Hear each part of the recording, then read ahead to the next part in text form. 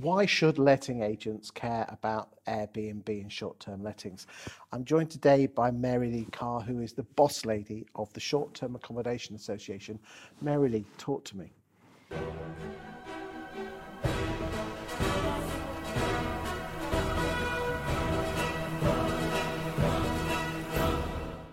Yeah, I mean, look, letting agents are, of course, hearing more and more about Airbnb, but they should care because it's growing and it's something that consumers want, their customers want, and with it projected to be a £52 billion industry in the UK by 2025, it's something which it would be a shame for them to ignore. I mean, they reckon there's about 100,000 properties under Airbnb. I mean, if you think about it, I'm assuming that includes holiday cottages in the out in the countryside, and then more short-term stuff in the towns. Is it just Airbnb, or are there bigger places that agents should be concerned about?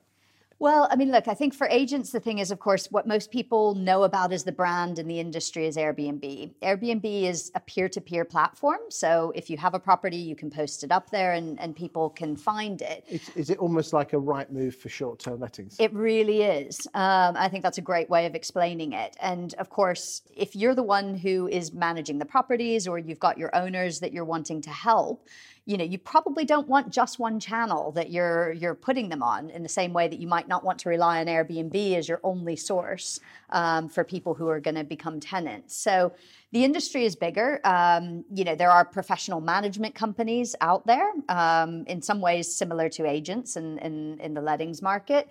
There are the platforms. Of course, there's Airbnb, there's Booking.com, Expedia, which owns the Vrbo brand. But there's also a lot more corporate and professional sites or channels as well. And I think increasingly people are looking at a mix of how they're advertising and finding the right guests for their properties. I mean, what is the opportunity, do you feel, that letting agents are missing out on with this short-term let market? I mean, you can probably hear from my accent, I'm originally from the US. And one of the things that I see in the lettings market here is that it's often very transactional. So someone wants to achieve something in the short term and they service that customer. Whereas in the US, very much it's a life cycle. So, you might work with a client for many, many years. And I think more and more what we see is that, an owner might let their property for a period of time. They might then need to use it a bit, and they might want to rent it out when they're not using it themselves. Then they go to sell it. And so for agents, the more that they're able to capture a client and work with them through that life cycle, I think that's a much bigger opportunity.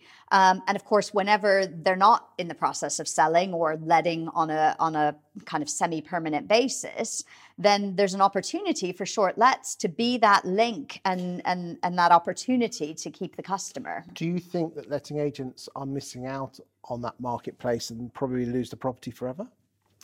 Potentially. I mean, it will always depend on the client and the relationship, but often they may go and, work with a company in our sector, and then, they may decide to work with someone else. And I think the more that they're able to show the value they're adding to that customer, the more that customer is more likely to come back to them. But at the moment, we're in 2022. Do you really honestly believe that letting agents have to offer this because they put a property on the market? Anyone, they'll have hordes of people waiting for it. Why should they get into the complications of short-term lets?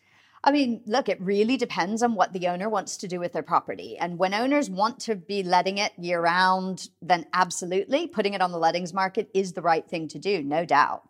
But many owners are planning to use it themselves. When someone buys a pied-à-terre, they don't want to put it on the long-term letting market. They want to be able to use it themselves. Similarly, with a second home, a vacation home, those types of things. So it's about understanding what that customer wants and being able to provide them the service they need. What do you think is holding letting agents back? Is it a fear of the unknown, a lack of training, all the above?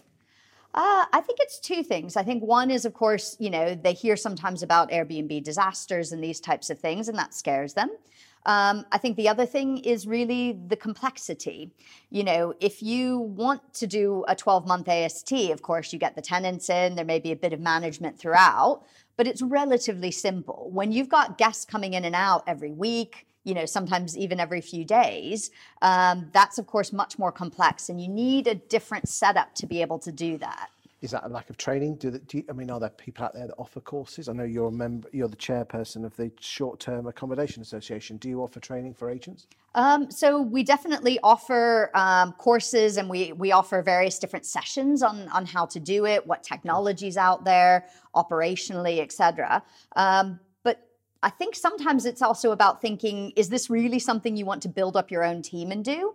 Or maybe even is it an opportunity to partner with another company? And when you say partner, surely you're giving the business away, or are we talking about them, the day-to-day stuff like changing the sheets and cleaning? Because that's all faff, isn't it? Well, I mean, look, a lot of people see it that way. And so therefore being able to find a company that can do that is one option. The other option is, even having a dual branded offer to your customers so that they understand, well, look, we partner with this other company, but we work together. And that way you don't lose the client. Okay, and when we say partnering, what exactly does the other partnering firm kind of take off the day-to-day running and then just gives a kickback to the original agent then?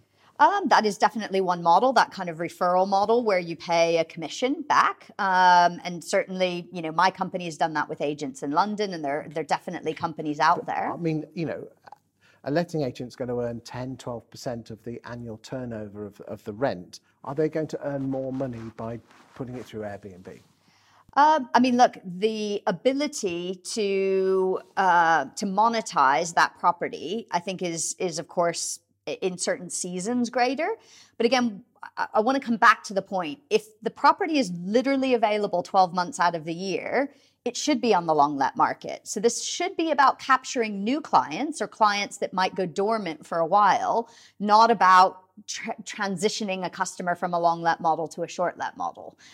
So it should all be incremental income, both to the agent and to the owner. Sounds like a lot of faff, or is it? I mean, look, it is more complex than the long-term letting market, which is why, many companies choose to partner or choose to work with someone else who can help. Because I think a lot of agents see this as, well, look, if I can do a long-term let and that's my core business, do I really want to get into this business as well? And so for me, the point is, well, you probably do, but you might not want to do it all yourself, exactly for that reason. We're going to do some separate videos on my YouTube channel talking about the 3 mistakes that letting agents make with short-term Airbnb lets, and 3 top tips also for you, and also separate stuff about how Mary-Lee and others can help you transition into this marketplace. So we look forward to seeing those. Thank you for your time today. Thank you very much.